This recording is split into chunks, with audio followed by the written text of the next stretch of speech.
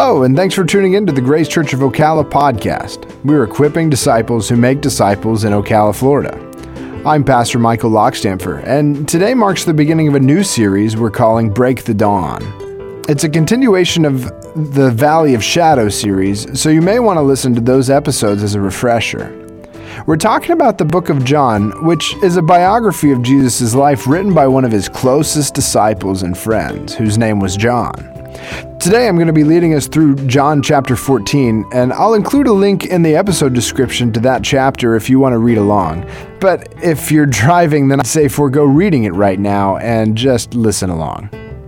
Before we get started, though, I want to mention a couple of things that are coming up pretty quickly. The first is that the women of our church are getting together to study the biblical book of Daniel on Sunday, February 12th at 3 o'clock.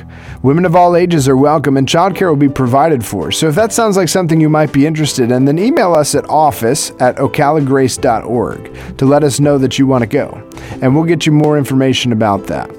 Second, we're launching a membership class, which is also starting on February 12th. Now, a membership class could sound pretty intimidating, but the goal of that time is to talk about who Grace Church is, what makes us unique as a church, and what we feel God is calling us to do and how we plan to do it. It's a great way to learn more about us and to decide if you want to partner with us in life and ministry. Now, as we begin, let me explain that we really value children at Grace Church, and we make sure to include them in each of our worship gatherings. Before they go to Kid Nation, which is what we call our children's ministry, the preacher will give them a bite-sized taste of what the adults are going to be talking about in the worship gathering. Today, I'm going to let you listen in on that portion of our gathering because I used that opening illustration throughout my presentation of the sermon. Now, let me set the scene for you. I had set up a makeshift balance beam, and I was walking along and helping the kids to walk along it.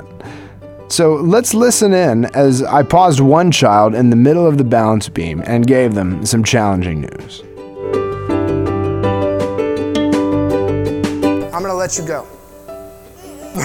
No, you don't want me to let you go? You don't think you can stand here by yourself? Okay, let's close your eyes again. Oh, Grant, close your eyes again. Okay, listen, I'm going to let you go, but I'm going to keep your eyes closed. But I'm going to bring somebody else who's going to help you. Okay, close your eyes. You got to keep your eyes closed for this to work. Okay, you ready? You ready? I'm going to let you go, but somebody else is going to help you. Okay, somebody else is going to help you finish. You ready? Here we go. All right, now finish your job. All right, come here. Come here. So what was your reaction when I told you I was going to let you go? Were you really excited about that? No? Were you scared? Did you think that I was going to let you fall? But I had just led Ian across the beam. You knew I could walk him over there, but you didn't think I was going to do it, did you? No. Did you trust me when I said I was going to get somebody else to help you? No. Why not? Because your eyes were closed, you couldn't see anybody else, right? Well, this is exactly what Jesus does today with his disciples. He says, look, I'm leaving, and they start freaking out. They're super scared. And that's what we're going to talk about this morning, is how Jesus sends somebody to help them even when we're scared. And what we're going to learn is that we can trust Jesus. Can you guys say this with me? We can trust Jesus. We can trust Jesus even when it's scary. Even when it's scary. All right. We can trust Jesus even when it's scary. We can trust Jesus when it's scary. All right, and you guys in Kid Nation back with Pastor Ryan are going to learn about how awesome Jesus is. So why don't you guys walking feet over to Pastor Ryan. He's going to lead you back to Kid Nation.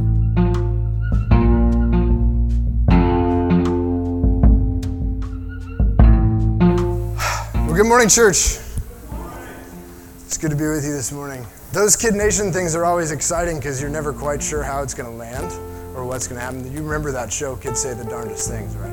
Well, when you put them up on a pole, you're really hoping the kids don't do the darndest things. But nobody got hurt. We're good. And this morning, as I've said a couple of times already, we're going to be starting a new sermon series, and we're picking up in John chapter 14. So if you open your Bibles to John chapter 14, if you're using one of the story Bibles, and we've got a couple sitting around here, if you'd like to use one, it's on page 746. Here's a couple if you guys want to.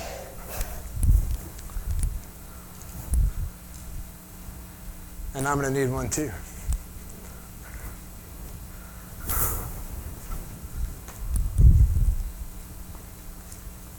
John chapter 14, 726.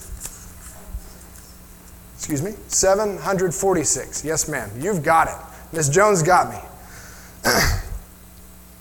John chapter 14, verse 1. Let not your hearts be troubled. Believe in God. Believe also in me. Stop. Let not your hearts be troubled. Believe in God. Believe also in me. What is going on? We don't know. Let's pause for a minute and let's pray together. Jesus, we're grateful for you and we're grateful for who you are. We're grateful for your word and for this time that we have set aside to meet you in it. Lord, we pray that you would give us clarity of thought, that you'd help us to understand what it is you're saying with our minds. But Lord, beyond that, we pray that you would give us hearts that are open to receive what it is that you're teaching.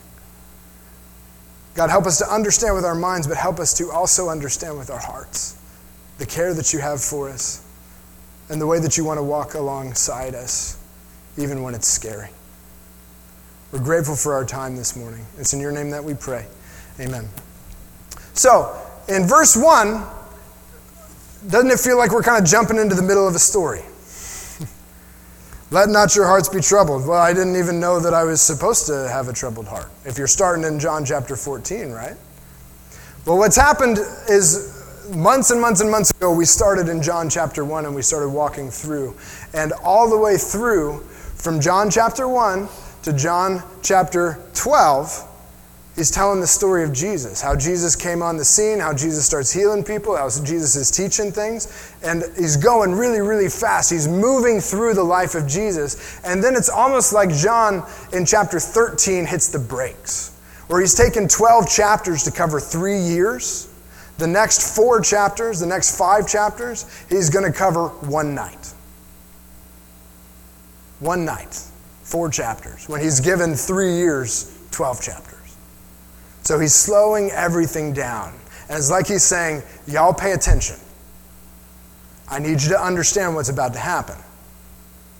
So what has happened up to this point? Well, Jesus is gone and he's found some dudes and he's pouring his life into them. We call them disciples. And he's going along with him.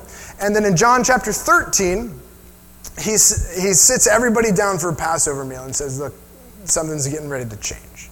Things are going to be different. And you remember what he does in John chapter 13 at the Last Supper, the Passover meal?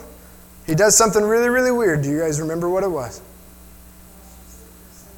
He washes their feet. This is the teacher. This is the rabbi. This is like the big guy on campus who's cleaning the toilets. This is like the president of whatever, Harvard seminary, whatever, cleaning the toilets. The lowliest of the lowly job, and he just does it without any warning. And he says, y'all do this for each other.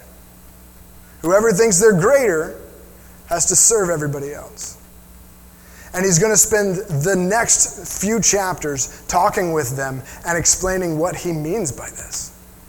Because he's given this big picture, and now he's going to say, this is for you to do too.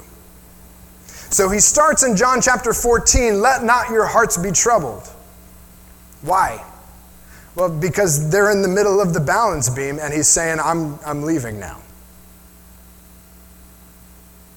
They followed him for 3 years. They left their jobs.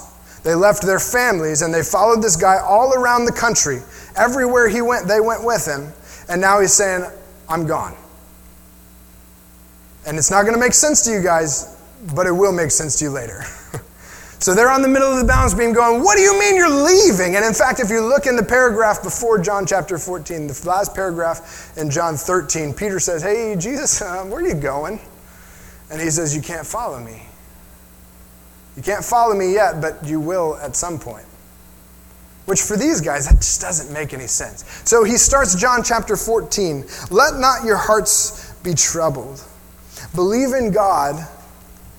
Believe also in me. In my Father's house are many rooms. If it were not so, would I have told you that I go to prepare a place for you?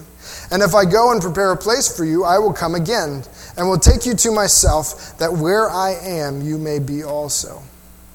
And you know the way to where I am going. And Thomas said to him, Lord, we don't know where you're going. How can we know the way?" Jesus said to him, "I am the way and the truth and the life. No one comes to the Father except through me. If you had known me, you would have known my Father also. From now on, you do know him and have seen him." And so as we go through the chapter this morning, we're going to come to understand that in our distress, we must actively believe Jesus. Which is going to come off initially as really insensitive. Right? In our distress, there's more for us to do. God, I'm freaking out over here. Things are falling apart. I'm on the middle of the balance beam. I can't see anything. I don't know what you're doing. You brought me to this point and now you're going to leave. And now you're saying I have to believe you actively? I've got to do more stuff in my distress? It seems insensitive. But if you hang with me, we'll see the balance of what Jesus is trying to do. There's some parts that are going to feel really, really lovey-dovey. And those can make us feel good, but there's also some parts that are going to seem really insensitive. And the only way it's going to make sense is if we put it in the context of Jesus. He's the only one that can walk that line faithfully. So in this first section, we must trust that Jesus can because of who he is. We must trust that Jesus can because of who he is. We've seen this in this first section, that Jesus can prepare our future. He's saying, look, my dad's got a big apartment building. There's lots of rooms in there. They're not finished yet. I'm going to go fix that up for you. And you know how to get there.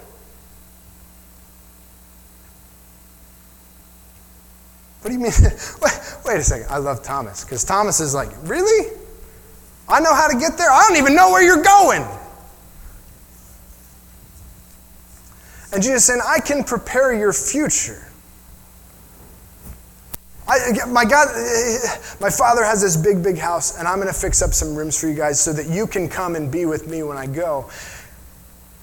But it's because he's the way, right? What's his response to Thomas?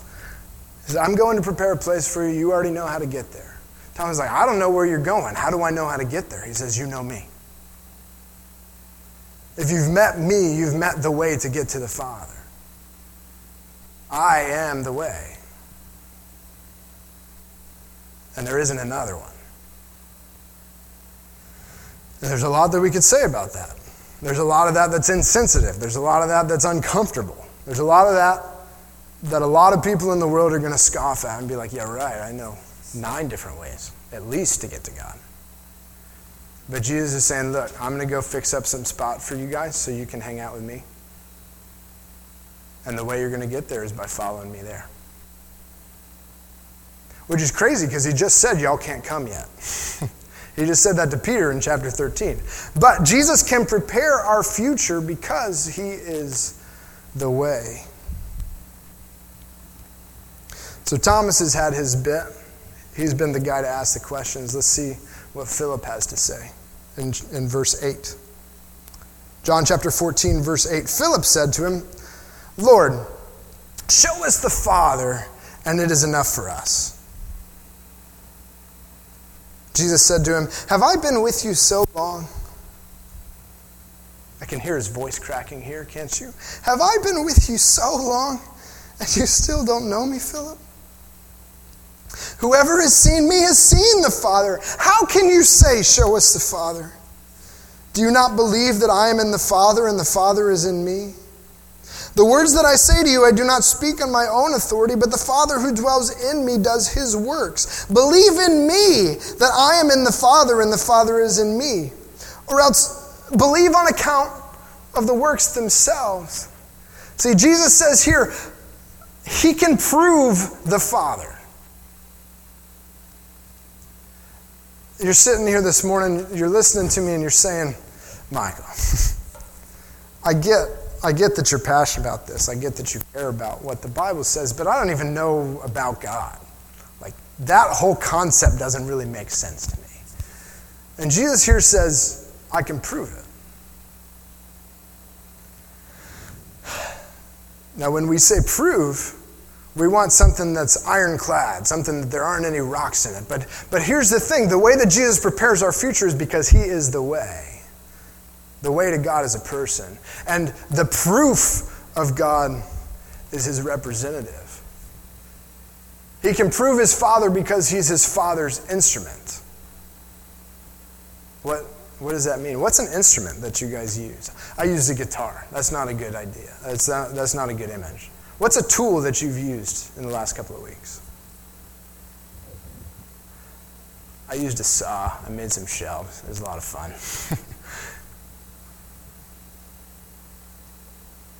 Right? So if I had brought in my saw this morning and I had set it up here, I'd be like, hey, look, here's my saw. I built some shelves with this morning, right? And you'd be like, or not this morning, this last couple of weeks, built some shelves. You'd be like, cool. Nice saw, Michael. And I'd be like, the saw proves that I can build some shelves. Well, no, it doesn't.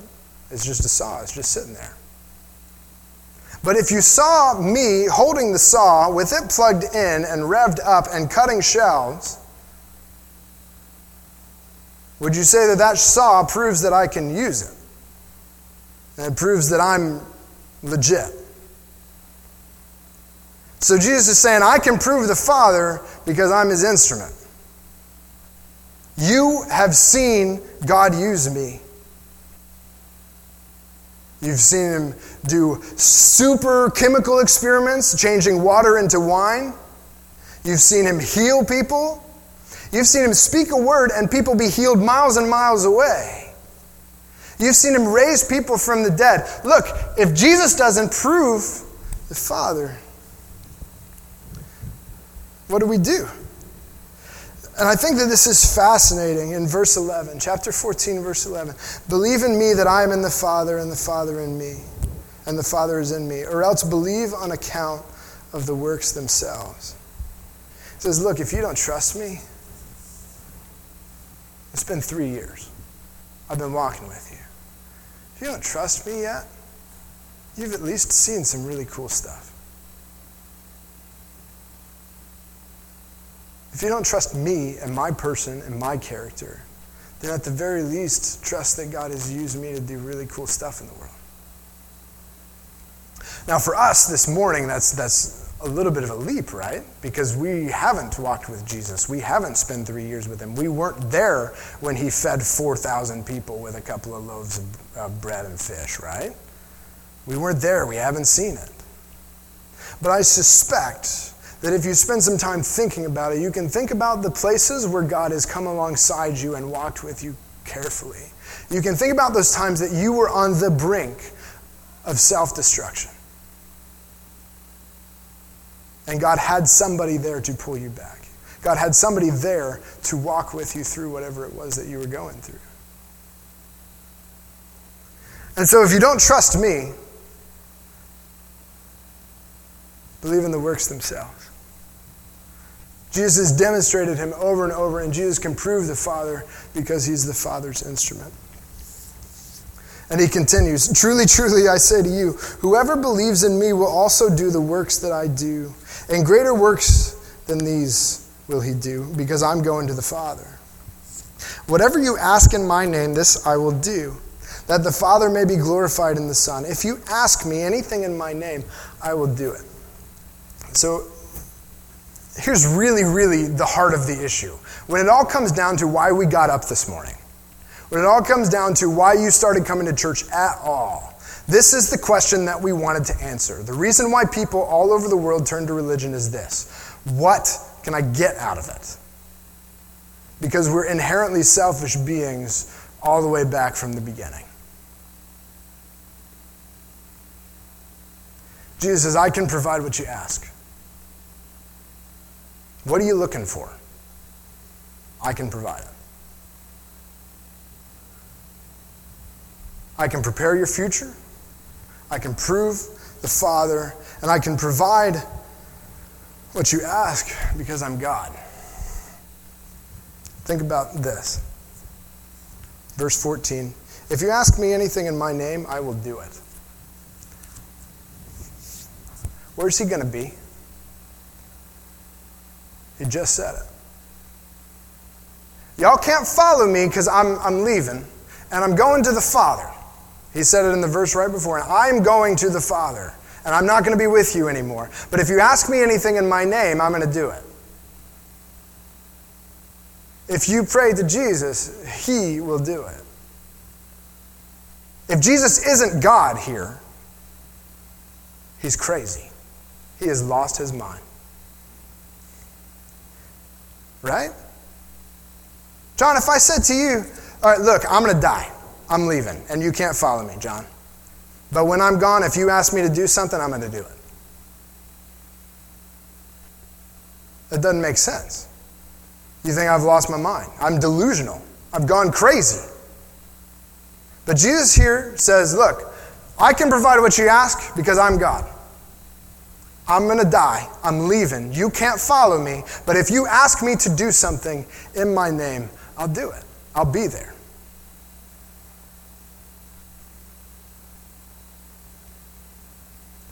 So we must trust that Jesus can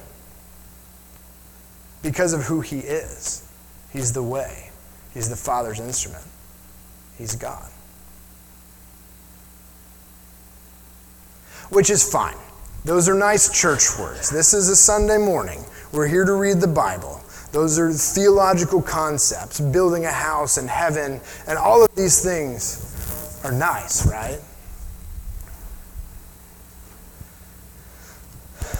But we have to trust that Jesus cares because of who he sends. Here's the crux of it. There's a lot of gods, quote-unquote gods. There's a lot of descriptions of God where God has a lot of power. God can do a lot of things. God can answer a lot of prayers. But Jesus is the representation of a God who cares.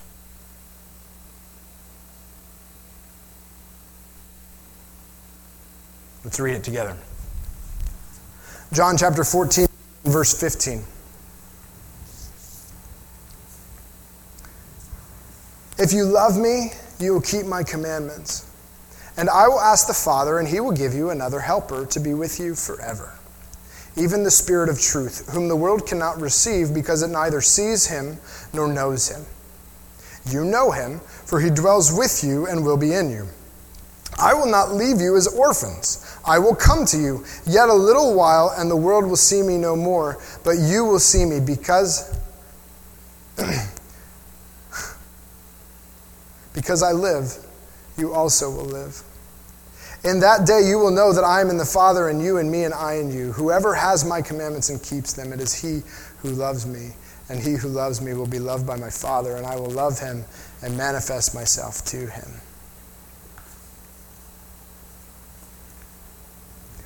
Jesus cares about our life.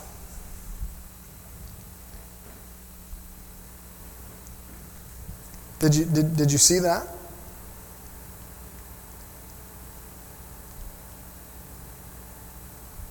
Yet in a little while the world will see me no longer, but you will see me. Because I live, you also will live. So I'm going to the Father. It's going to look like I died, and he didn't die. And God raises him from the dead. And he says, because I live. What's the significance of Jesus dying on the cross and coming back to life? What's the point? For us, in our selfish perspective. Because I live, you will live also. Jesus cares about our life because he sends a forever helper. Do you see that too? He says, look, I'm going to go to the Father, and I'm going to say, hey, Father, I left those guys in the middle of the balance beam. And I told them that I was going to send somebody else. And so will you, Father, send somebody to help them out? Will you send them a helper? And how does he describe the helper here? I will send you another helper to be with you forever. That's not an all-powerful God sitting up on his throne saying, worship me. Give me all the accolades. That's a God who comes down, who takes your hand, and who walks you partway through and says, it's my time to go now. and I'm going to send somebody else who's going to take you to the end, to be with you forever.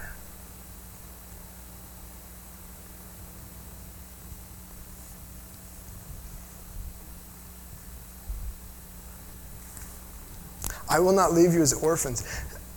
There have been times in all of our lives, but I'm sure as I say this, you'll think of the specific time in your life where you just felt abandoned, where you felt orphaned. The people that were supposed to care about me the most have left me alone now. The people who have walked with me, the people who have the greatest responsibility for me have failed. They brought me out here, and now they left me hanging. And what do? Jesus says, I'm not going to leave you as an orphan. I'm not going to abandon you. It's going to look like it. But I will come to you. In a little while the world won't see me, but you'll see me. Because I live, you also live. He cares about our life. Whoever has my commandments and keeps them, he who it is who loves me.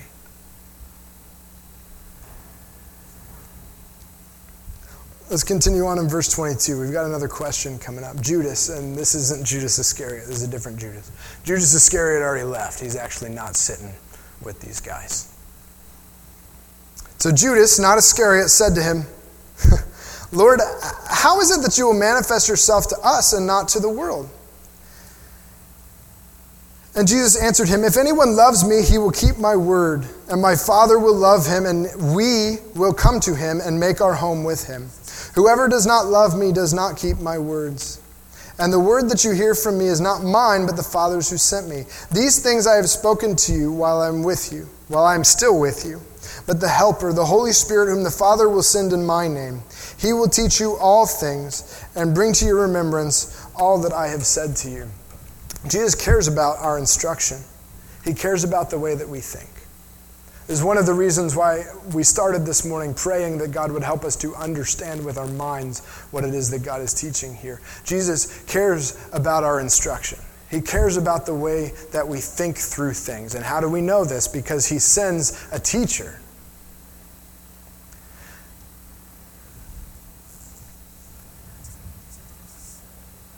If I'm going to send somebody to you, and I send you a PhD in education, a guy who has studied how to teach, who knows how to teach, who's fully equipped to teach. If I send that guy to you and say, hey, I'd like for you to spend time with this guy, what does that tell you about my intentions for you? I want you to learn something, right? So, Jesus cares about our instruction. He cares about how we see the world. He cares about how we think because he sends us a teacher. And what's fascinating to me is that he sends a teacher to remind him of the stuff that he's already said. Because this is Jesus being real frank and honest. I've been talking to you for a long time. It's hard to pay attention to me. I've been talking to you for 3 years. You haven't understood most of it. You're not getting it now. So I'm going to send somebody who's going to remind you of all the stuff that I said.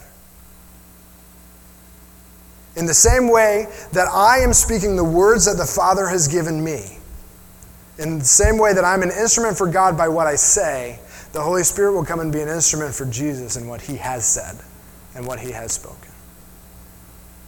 We read that in Hebrews chapter 1. In these last days, God has spoken through his Son. And the Spirit reminds us of the words that he said.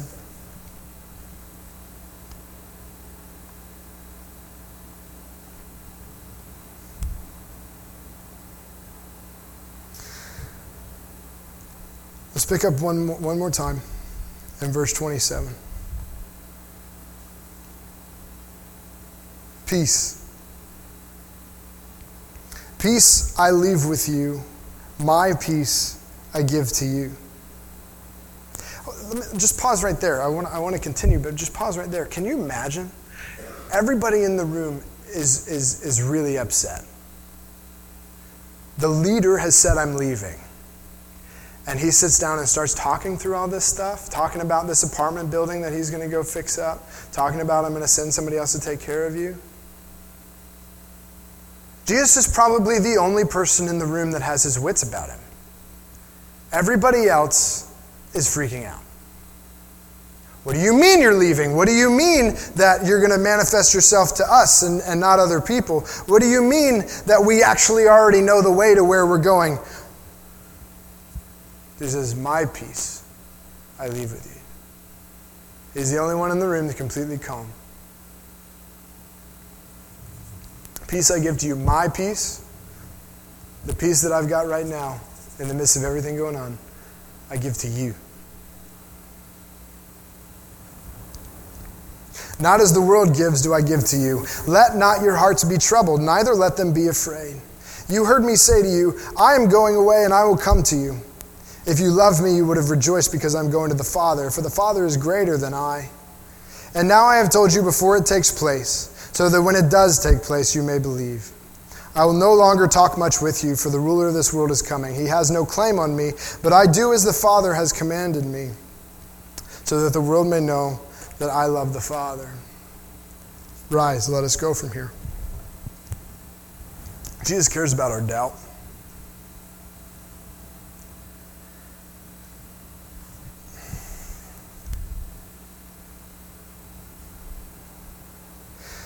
Confessing Jesus as Lord, saying, look, I don't know a ton about Jesus.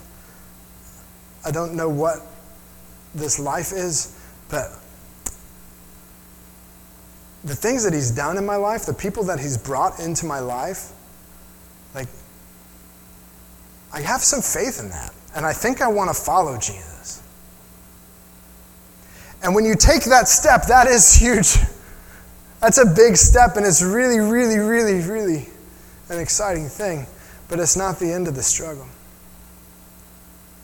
It doesn't mean that things are completely ironed out for the rest of your life, and as you walk through, it's just squared away.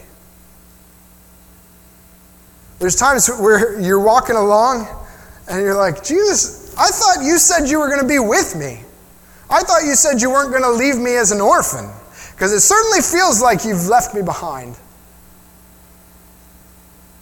Jesus knows that there's times that we have to wrestle with our doubt. And there's a place for our relationship with Jesus to wrestle with doubt. He's not scared of the things that we're not sure about. And we know that he cares about our doubt because he gives us what we need beforehand. What's he saying? He's saying, look, you guys don't get this. I've been talking to you for the whole chapter, and it's really confusing because what you don't know is that I'm getting ready to be killed, but then in 3 days I'm going to raise again, and I'm going to be with you for 40 days, and then I'm going to send the Spirit to come and help you, and then you guys are going to go and change the world. But y'all can't see any of that. You just know that you've been walking with me for 3 years, and I'm telling you I'm going to leave, and then I'm going to send somebody else, and you guys can't go with me, but you're going to come with me later? You're just saying, I get it. I'm telling you a bunch of stuff. Why am I telling you all this stuff? Because it's going to happen. And when it happens, I want you to believe. We trust that Jesus cares because of who he sends. We trust that Jesus can deliver on all these promises because of who he is. So here's one more aspect that I want you to think about. This is written down. You know who's sitting at this table right now? John. So, let's hypothesize for a second. If this happened, and John was sitting at the table, and everything, all the major promises that Jesus gave, if they didn't happen, and I'm John, it doesn't do anything for me. It doesn't change my life, and I don't write anything down. Because it's expensive to write stuff down. It costs money to write stuff down. And then other people are going to keep it. Like, think about this. If none of this actually happened, if Jesus didn't keep his promises that he's making here, and John's sitting in the room going, man, that's a lot of stuff that you're promising. You're claiming to be God. And I just walk away. So he's telling them all this. And why does John write it down later?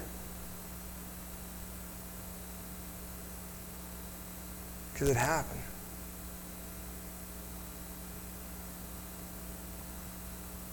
He took the time and the effort to write something down. It cost him a lot. And he did it. Why? Because it happened. He says, my peace I'll leave with you. And through everything that's going on, everything that's about to happen, John's getting ready to watch some of Jesus' best friends walk out and leave him and abandon him. And at the other end of the other side of all of this, John's going to sit back and go, Jesus left his peace with me. I had peace. He promised me that. And it happened. And he wrote it down so that we can talk about it this morning. So he gives us what we need beforehand. So here's the point. Not the point, but here's something that we need to ask. Because a lot of that can just make us feel really, really good, and we can go home thinking, okay, we did a church thing, and I felt good about God loving me and taking care of me and things like that. What does he ask of us? In verse 1, let not your hearts be troubled. Believe in God, believe also in me. This is, I think, the point of it. In our distress, in our dark times, in the moments where we're losing our balance, and there feel like there's nobody there, are you going to believe in God? And here's the other thing. Let not your hearts be troubled. That's hard to do. If your heart is troubled, if you're concerned about something, it's really hard to control that emotion. But Jesus says, don't let it happen. My peace I leave with you. Believe in God, believe also in me. He says, believe in me that I'm in the Father and the Father is in me. There's this crazy unity thing going on, where Jesus is the physical representation of God Almighty, creator of the universe, on earth, sitting down and having a meal with these guys. What's fascinating, and I didn't bring this up, but this is crazy. God is sitting at the table with these people, right? God is sitting down, and they're even willing to say that he's God. But he says, how are you going to manifest yourself to us and not everybody else? Because if you're God and you're going to show us who you are, then that's going to flip the whole world. Like, everything's going to come apart. Everything is like, you're God. And Jesus is like, that's not how it's going to work. So they're sitting with God at the table, and they're saying, God, you're not who I expected you to be. And he's saying, are you going to love me? Are you going to believe in me? How many times, I'll just say for myself, there have been so many times that I've come to God going, you are not what I wanted you to be. I came to you for all of these needs that I thought you were going to be able to meet, and you haven't met them in the way that I thought that you would meet them. We come to God and we have these expectations, and he's like, you don't know me yet. I've got more that I need to do. Believe in me that I'm in the Father and the Father is in me. If you love me, you'll keep my commandments. And I think belief is one of his commandments. Let not your hearts be troubled. That's a commandment. He started in chapter 13 with a commandment too. He says, love one another. That's where this started. On his knees, towel wrapped around his waist, washing people's stanky feet, he says, y'all love one another. But if you know the Old Testament, you say, that's not a new commandment. Deuteronomy, it's over and over again. It says, love one another, take care of one another. That's what all of the law code is about. It's like, y'all need to deal with one another in a loving way. But what is new about it? He says, love one another as I have loved you. I've given you the example now. I've walked it out with you. And I'm getting ready to show you the fullness of it. You're getting ready to... I've washed your feet. It smelled bad, a little bit embarrassing, big deal. I'm going to literally lay down my life and die for you. Love one another as I have loved you. And if you love me, you'll keep my commandments. He says, rise, let us go from here. And in the context, and I think this is important, I think what's getting ready to happen is the next chapter, as he's talking, they're walking. They're walking through the garden. So really what he's saying is, hey, let's get up and walk. But for us this morning, as we've sat down and listened to what Jesus has to say, we've come to a new place, hopefully, of understanding what it is that he's promised for us, who he is, what he wants to do. So my encouragement to you as we read in this verse is, hey, let's go from here. We can sit here and say, okay, there's some really cool things that make us feel really good about who Jesus is, and I think I want to follow him. But making that decision, getting to that place, is fine. Is good, it's necessary. But rise and let us go from here. Let us walk together. We have more to do. We have more to learn. We have more to uncover. I have more to teach you. I'm sending somebody to help you with that. So this morning, what is your heart troubled about? Have people abandoned you? People that you trusted? Has God abandoned you? Is he not acting the way you thought he was going to act?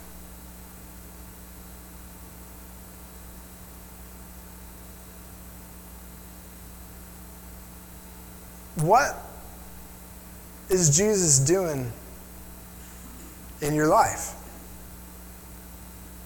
Where you're saying, believe in me that I'm in the Father. I'm his instrument. He's using me. And how have we loved one another? Or how have we failed to love one another? As Jesus has loved us.